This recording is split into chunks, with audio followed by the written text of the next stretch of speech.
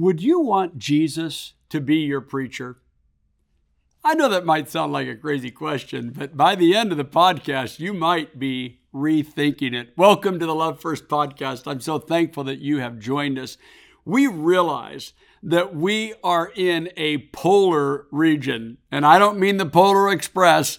I don't mean the North Pole or the South Pole. I mean polarization. We've heard this word a lot. We know it's out there. We understand it, but it has become so invasive and so pervasive. We feel like it's kind of somehow got out of control. Polarization in politics is older than America, and it certainly has been a part of our political system since the beginning.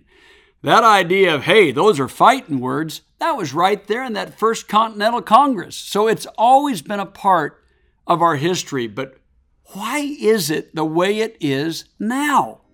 Why is it dividing families and churches and communities and our nation? I believe Jesus has the answer for it, but we're going to explore it through Jesus is our new preacher. Let's get into the conversation. Love first, I know. Lord, take control. Love first in my soul. Lord, take control. Well, I was thinking, what would it be like if we were on a search committee and we were the people that were going to be helping our church find a new preacher? Now, I realize different church traditions approach this differently. Sometimes people answer like a call to ministry, and sometimes the denomination will place a preacher in a particular place for a time and then move that person to another assignment for a time.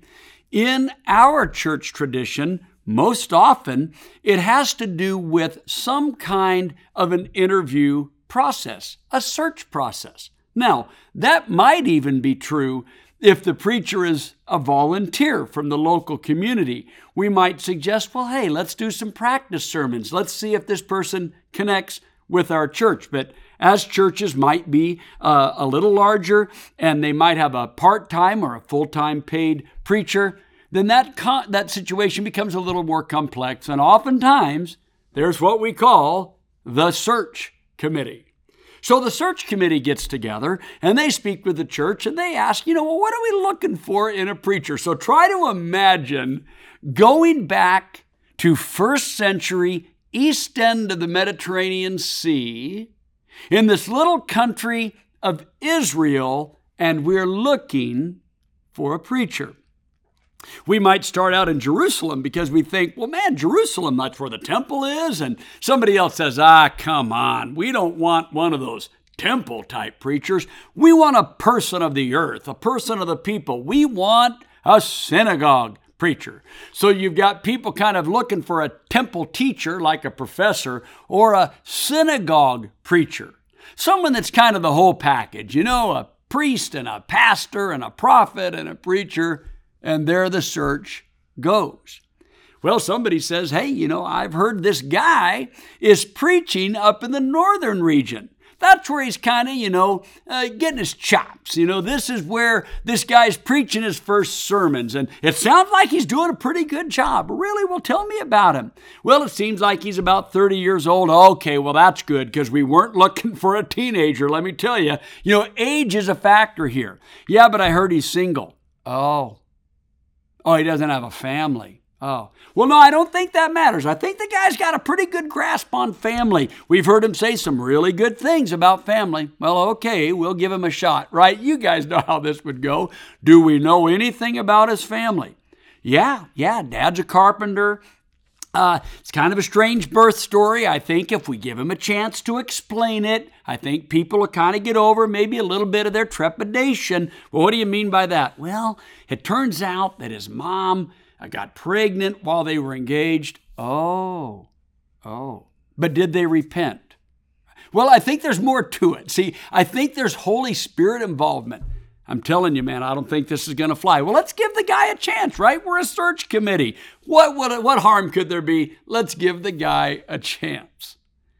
So we get our group together. We're going to travel up there to Galilee. We're going to kind of be the advance team. We're going to do some reconnaissance, right? We're going to go up there and sit in and maybe sit in the back row of the synagogue and listen in while Jesus preaches and doesn't know we're watching. So it takes a few days. I mean, this is quite a trip. And, this is Gilligan's Island travel. There's no, trains and motor cars, not a single luxury. So we make our way up there to Galilee. We hear he's preaching one Sunday at his home church, his home synagogue. This ought to be good, right? So we get there and we're sitting in the back. We're trying to be incognito a little bit. The time comes for the service to start. Someone unwraps a scroll and hands it to Jesus. And here we go, right? We're taking notes. Remember, it's Hebrew, so we're going from right to left, right? We're taking notes on this sermon. And here it comes. He went to Nazareth, Luke chapter 4 and verse 16, where he'd been brought up. And on the Sabbath, he went into the synagogue, as was his custom. At least we can make a note that he was raised right. He stood up to read. The scroll of the prophet Isaiah was handed to him. Unrolling it, he found the place where it was written. Oh, hey, let's make good notes about this. He starts with Scripture. That's good. Okay. The Spirit of the Lord is upon me. Ooh, I look down the row at the rest of the team. One of my favorite passages. I love this Scripture. Shh. We're listening, right? Because we're a search team for our new preacher. The Spirit of the Lord is on me because he has anointed me to proclaim good news to the poor. And we start quoting it quietly, whispering because we know this passage. He has sent me to proclaim freedom for the prisoners and recovery of sight for the blind, to set the oppressed free and to proclaim the year of the Lord's favor. Whoa! Good marks all across. Great scripture reading. One of our favorite scriptures, we all agree. And boy, when we checked the box on that one, every one of us checked yes. But he's still got to make some application here. He rolled up the scroll, gave it back to the attendant, and sat down. This is when the real teaching starts back then. See, we stand up to give an authoritative teaching in Western culture. They sat down to give an authoritative teaching. So he sits down. Okay, here he goes. He's going to teach us, right? The eyes of everyone in the synagogue were fixed on him, just like ours. And he began by saying to them, today, this scripture is fulfilled in your hearing. What? Today, this scripture comes true for you. What? Well, this is better news than we thought. I mean, this is good news. You do realize that in verse 18, the word for good news is gospel. He's preaching gospel. And the gospel says, good news to the poor, recovery of sight to the blind, freedom for prisoners, all the oppressed set free. And this is the year of the Lord's favor. Now, if we were hearing this in December 2020, we would be like, thank you, God, that hopefully that applies to 2021, right? Oh, we're so glad. But today, did we hit the lucky day in the Nazareth synagogue? Is this some special day they've set aside? Should we look under our bench and see if there's a number under there where we would pull it out and we won a prize? Today, this came true in our hearing. We could tell everyone else liked it too. You see, all spoke well of him. They were amazed at the gracious words that dripped from his lips. And some even mentioned his father. Isn't this Joseph's son, they asked?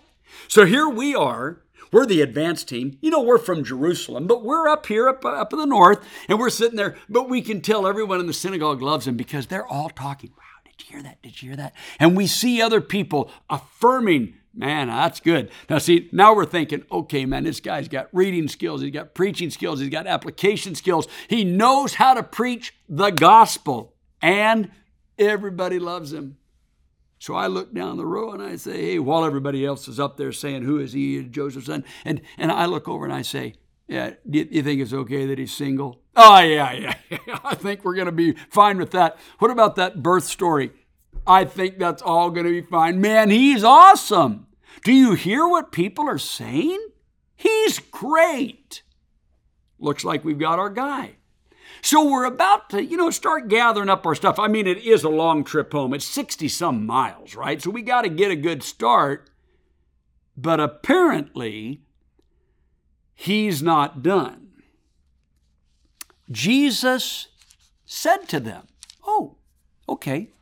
Well, that's cool. I mean, it was kind of a short sermon, so, all right, he's got a little bit more to say.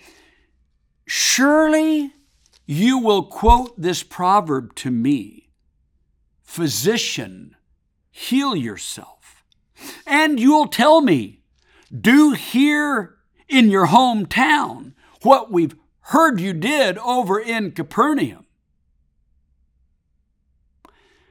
Now we notice it's changed in the room. The mood has shifted. Where everyone was warm and there was a lot of energy and everybody was like, yeah, amen. Oh, this guy's good. Now it's like, go on. Truly I tell you, he continued, no prophet is accepted in his hometown. I assure you, that there were many widows in Israel in Elijah's time when the sky was shut for 3.5 years and there was a severe famine throughout the land. But you know what? Elijah was not sent to any of them, but to a widow in Zarephath. What? In the region of Sidon. Scandal? 27. And there were many in Israel with leprosy in the time of Elisha the prophet, yet not one of them was cleansed. Only Naaman, cue the music, the Syrian.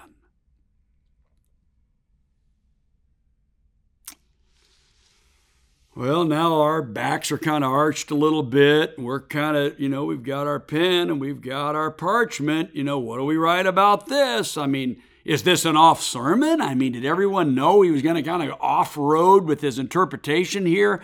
Is this guy got a little bit of a hermeneutic issue? I mean, where did this go? Well, then it explodes. All the people in the synagogue were furious when they heard this. They got up and they drove him out of the town and took him to the brow of the hill. And now we're back in Jerusalem and we're actually telling people what happened. People are like, did you hear that Jesus guy? Yeah. How'd it go? Man, I mean, what happened? Well, I mean, it started out, he read, he preached, people loved it, he kept going, and I mean, you talk about making people mad. I mean, they went nuts. They took him out to the brow of the hill. To the brow of the hill? Yes. Well, what were they going to do with him? Throw him off. They killed him? Well, no, they didn't end up killing him. He got away. In fact, he walked through the middle of them and made his way out. Really? What did he say? Well, he preached the gospel. Well, I mean, isn't that perfect? What scripture did he read from? Oh, really famous, special ones, Isaiah. And really? But they still were mad. Yeah? About what? Well, I think the part that upset them was it kind of sounded like he was saying that the good news was for everyone. Well, we believe the good news is for everyone. Yeah, but the way he said it, I think that's what set everyone off. Well, what did he say? What he said was, sometimes in the days of the prophets, the people of Israel were of no heart to receive the gospel God was offering them. So the prophets went and they blessed people in other regions. What regions did he mention? Sidon and Syria. Okay. Boy, I can see why that went bad. I know why that went south. It probably tanked the sermon, didn't? Well, it didn't just tank the sermon. I mean, everybody took him out and wanted to kill him. Really. I wonder why he did that. Well, I'll tell you, I don't know, but it's sure, as far as we're concerned, he's not our guy. You see, when I opened and asked the question, right, would you want Jesus to be your preacher? We might think to yourselves, well, of course. Isn't he our teacher? He's our Lord. He's our Savior. He's our shepherd. He's our Messiah, right? He is the Christ, the Son of the living God. This is our salvation confession. This is our proclamation at baptism that we want a new Lord. We want to die to ourselves and be raised with Christ, right? Isn't that what the Apostle Paul proclaims when he says, I've been crucified with Christ? I mean, nevertheless I live, yet not I, but Christ lives in me. And the life that I now live in the flesh, I live by faith in the Son of God, who loved me and gave himself for me. And we're like, well, of course. But that sermon didn't set well, did it? No. So maybe one of the things we might say to Jesus is, Jesus, we would love for you to be our preacher, but we don't want you preaching everything you said. Like, is there a way that we could kind of agree upon the way that you kind of talk about the gospel, or could we agree on the parts of what you would say that we don't really want you to say? Now, I can tell you, I have had this experience with Jesus. Let me illustrate. In one of his most famous sermons that we have recorded, we call it the Sermon on the Mount. It opens with the Beatitudes.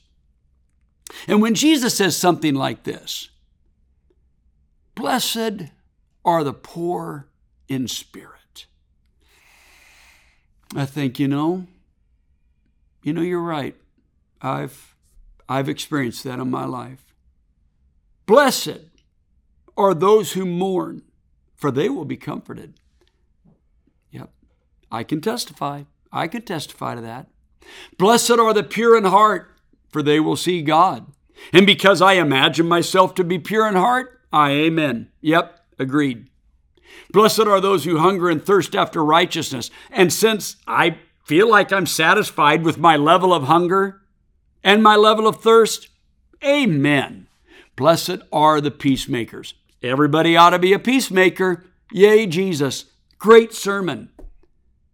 Well, then Jesus says something like this. You do realize that blessed are you when men, revile you, persecute you, say all manner of evil against you falsely for my name's sake. For great is your reward in heaven, for so they persecuted the prophets before you. And we're looking around like, wait a minute, did you mean that for me? Or I mean like for someone else?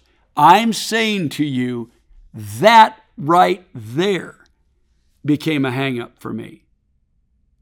Is Jesus talking to me? This Bible that I treasure was given to me by my wife in 2013. I have the Bible my parents got for me when I went away to college. I have the first whole Bible, Old and New Testament, that my wife got for me on the first birthday that we celebrated together after we met 40 years ago. Then I've got another Bible that she gave to me in 1983 when I kind of wore out the first one. And then this one in 2013. But with this one, she surprised me. She went and she asked family members, friends, mentors. They're all listed right here in the cover. And she asked them to send her their favorite passages of Scripture. And then she went through the whole Bible before she gave it to me, and she marked every one of those passages. So as I'm studying for sermons or sharing with someone the message of Jesus, I'll come across those passages. There are many who chose sections of the Sermon on the Mount. When Jesus says something like, hey, when you give, pray, or serve, you make sure that it's not about who's watching. I think to myself, I've done all three of them, worried about who is watching. Maybe you have as well. When he says, hey, not everyone who says, Lord, Lord, will enter the kingdom of heaven, but only those who do the will of my Father who is in heaven. Sometimes I realize I had done a whole lot more preaching than I had done obeying in a particular teaching in Scripture. That's just the truth. When Jesus says something like, unless you are willing to take up your cross and follow me, you can't be my disciple. When Jesus says, if you're praying and in your prayer, you're looking down your spiritual nose at someone else, judging them, elevating yourself, they're going to go home justified. You're going to walk out with the same burden of sin that you walked in with and didn't even know it. When Jesus says something like, you do realize that someday someone might try to kill you and believe that they are doing God's will. When he says, hey, listen, judging, that's just not a thing humans ought to get into. We don't mean discernment. But the idea of judging others, kind of like you not realizing that you've got a big old beam in your eye when you're trying to take a sliver out of their eye, he said, just stop. Quit trying to do that. Jesus says, you also realize it's not just my verbal teaching. I taught by example. I taught you how to stand up for people that others would stand on. I taught you how to receive people that others would reject. I taught you how to go into a banquet and purposefully take the chair of the least honor, because I taught you that the first will be last and the last will be first. I even told you that God is opposed to the proud, but gives grace to the humble. And we might say to Jesus, you got to understand, all of those teachings, they don't really fit in anymore.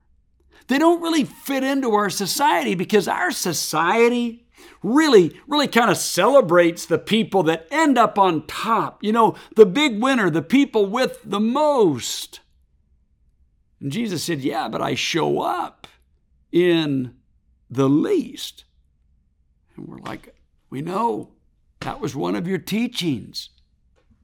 You see, when we think about what does it mean for Jesus to be our preacher, you and I both know that because we love the Lord and we want to serve Him, that we feel this tension within. Don't you feel it? The tension between knowing He is our preacher, He is our teacher, He is our Lord. But sometimes His message is hard to handle.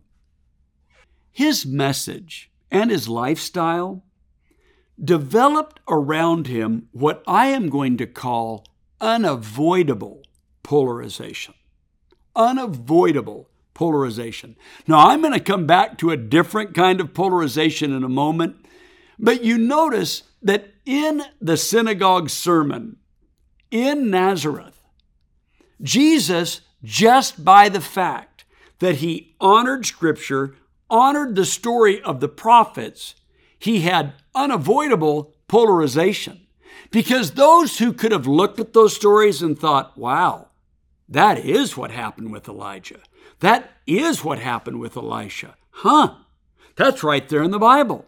I've never even thought about it. I've never even considered it. Lord, tell me more. For those people, there was no polarization. But for those who thought to themselves, wait a second, He is suggesting that the gospel is for everyone, including the people that we've marked off the list? Oh, no. Nope. That is not happening in our synagogue. That is not the sermon we're going to listen to in the synagogue. So by Jesus applying Scripture God's way, he had a form of unavoidable polarization. Look with me at John chapter 7. In John chapter 7, there's a feast of the Jews, and Jesus' brothers are trying to get Jesus to go up to this feast. So now, rather than the search team going from the south to the north, it's Jesus and his brothers coming from the north down to the south to this feast in Jerusalem. When they remark that the reason Jesus needs to go is because that's what public figures do, Jesus says, I'm not going. But Jesus does go to the feast later, but Jesus is going not to be a public figure, but to do what the Son of God came to do. We're going to pick up, if you'll notice, in verse 9. After this, he stayed in Galilee. However, after his brothers had left for the festival, he went also, but not publicly, but in secret. Now, at the festival, the Jewish leaders were watching for Jesus and asking, where is he? Among the crowds, there was widespread whispering about him. Some said, he's a good man. Others replied, no, he deceives the people. But no one would say anything publicly because they feared the people. Look with me, if you would, at verse 25. At that point, some of the people in Jerusalem began to ask, isn't this the man they're trying to kill? Here he is speaking publicly, and they are not saying a word to him. Have the authorities really concluded that he is the Messiah? But we know where this man is from. When Messiah comes, no one will know where he's from. Jesus teaches them further, and in verse 30, it says, at this they tried to seize him, but no one laid a hand on him because his hour had not yet come. Still many in the crowd believed in him. They said, when the Messiah comes, will he perform more signs than this man? When the Pharisees heard the crowd whispering such things about him, they went to the chief priests, and the Pharisees sent temple guards to arrest him. But the temple guards get back. They've heard the sermon, and they decide not to arrest him. Jesus keeps on preaching, and as he finishes preaching, in verse 40, it says, on hearing his message, some of the people says, surely this man is the prophet. Others said, he's the Messiah. Still others said, how can the Messiah come from Galilee? Does not Scripture say the Messiah will come from David's descendants and from Bethlehem, the town where David lived? Thus, the people were divided because of Jesus. Now let's let that settle in. The people were divided because of Jesus. Had Jesus done anything wrong? Had Jesus said anything that was not true? No. But you see, what Jesus was doing was Jesus was bringing the kingdom of God to earth. And he was the epicenter of this division between the kingdom of God and the kingdom of the world, the ways of heaven and the ways of the earth. That's why back in chapter 6, when the divisions around Jesus started to pick up steam, it says many people walked away and left him, and he turned to his disciples and said, are you going to leave as well? You see, there's a form of what we will call unavoidable polarization. If Jesus was going to be who he was, if he was going to fulfill the mission he came to fulfill, if he was going to, as the Scripture says, be named Jesus because he would save his people from their sins, if that baby born in the manger that we set aside this time of the year to celebrate was going to be heaven's preacher on earth, then it was inevitable that people would be divided because of him. But you said you were going to mention another form of polarization. Yes. The other form of polarization is unnecessary polarization. You see, Jesus wasn't a polarizing figure because he was abrasive to people. He mistreated people. He put people down. He wasn't a polarizing figure because he was trying to get glory for himself and he was pushing and shoving to kind of get to the front of the line. He wasn't the one who was trying to steal the spotlight. That was unnecessary polarization. It wasn't like Jesus to respond to someone in such a way that it dehumanized or decimated their very humanity. You see, Jesus' polarization was unavoidable because the kingdom of heaven was hitting square at the problem that redemption came to solve. And that was that our hearts have been filled with the ways of the world. So what did Jesus do? Well, what if we went back to Luke chapter 4? He said, I came to tell people good news. I came to let people know that God is here to help. Later in the Gospel of Luke, Jesus goes to a town called Nain and he happens upon a funeral. Luke gives us a description of the setting. It's a widow who has now lost her son. Breathe that in for a moment. Because as we come into the Christmas season with COVID raging around the world, just yesterday, one of our dear friends lost her mother. 2 days ago at breakfast, one of my friends told me 5 of his classmates that he graduated from high school with have died. In our own church, in families, in church families, we're suffering. People are hurting. People are trying to figure out how to say goodbye to their loved one, how to start this mourning and grieving process. And they couldn't even be with them in the hospital. And now their friends can't gather around them to support them for a funeral. You see, like this woman, many families have lost more than one loved one. I know of a dear friend who during COVID has lost 3 family members. My guess is that you know someone through your work, your school, your community, your church, or your family. A story of loss. The people of that town are all surrounded around this woman. They're trying to help. Have you tried to help? Have you ever felt helpless while you're trying to help? Have you thought to yourself, come on, COVID. Quit taking life and quit taking our opportunity to help. Have you felt it? We feel it.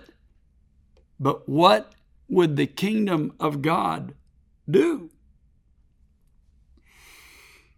Well, unnecessary polarization might be to get into an argument with someone about whether or not to wear a mask.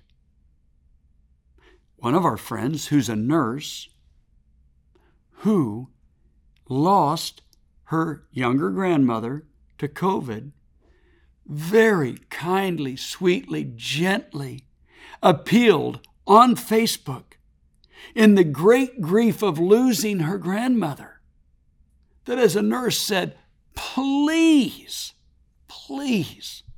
wear a mask. Couldn't we, with hearts wide open, sit with that nurse and say, yeah, why would we be polarized about that? Why would we argue about that? You bet. Just for your sake, no matter what I think of it, for your sake, yes. For someone else's sake, yes. I was in an elevator. I got off the elevator. I was the only one in it. As I stepped off, there were two women standing there waiting to get on the elevator. One of the women had a mask on. The other one didn't. The one who didn't have a mask on got into the elevator and invited the other one in. The one with the mask said, "No, thank you." The woman said, "No, it's okay. There's distancing." She said, "No, thank you." I overheard the woman standing outside with the mask gently say, "I'm taking care of my mom who's in chemo treatments. I just can't risk it." I watched a transition. The woman in the elevator grabbed the door. She fumbled around in her purse. She pulled out her mask and she put her mask on. Because now she thought, why would I create distance between me and this woman?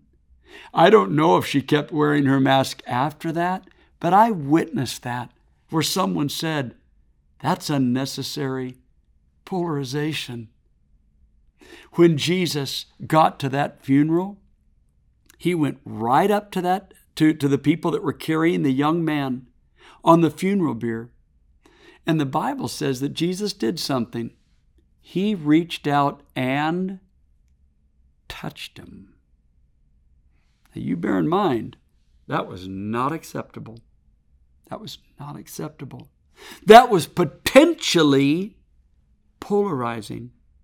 But by touching that young man, he humanized the grief of the situation. He stepped into that woman's life, into that woman's grief. He stepped into her whole story, not a snapshot, not a moment. He wasn't looking for the law of Scripture to give him an out so he didn't have to serve her. He stepped into it. He stepped into it with gentleness, kindness, and willingness. And in doing so, stepping in, he raised that young man from the dead. The Bible says he gave him back to his mother.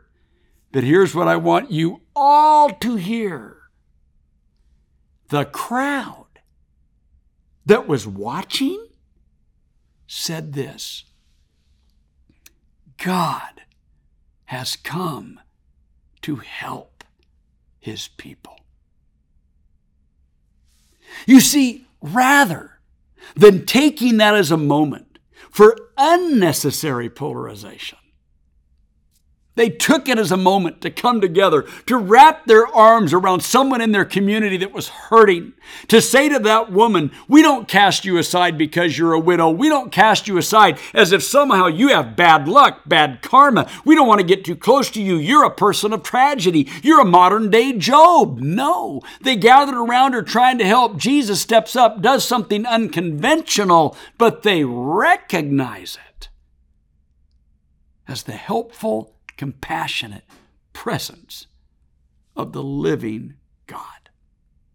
You see, in this season, I would like to appeal to us to let go of the things that lean into unnecessary polarization, unnecessary divisions between people, the unnecessary friction that hurts or wounds relationships.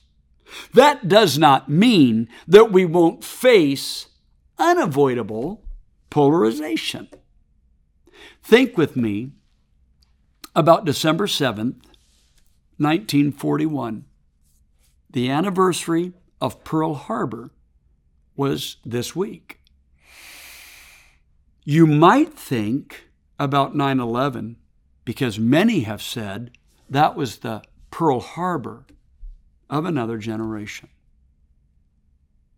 You know what most people talk about after those two events?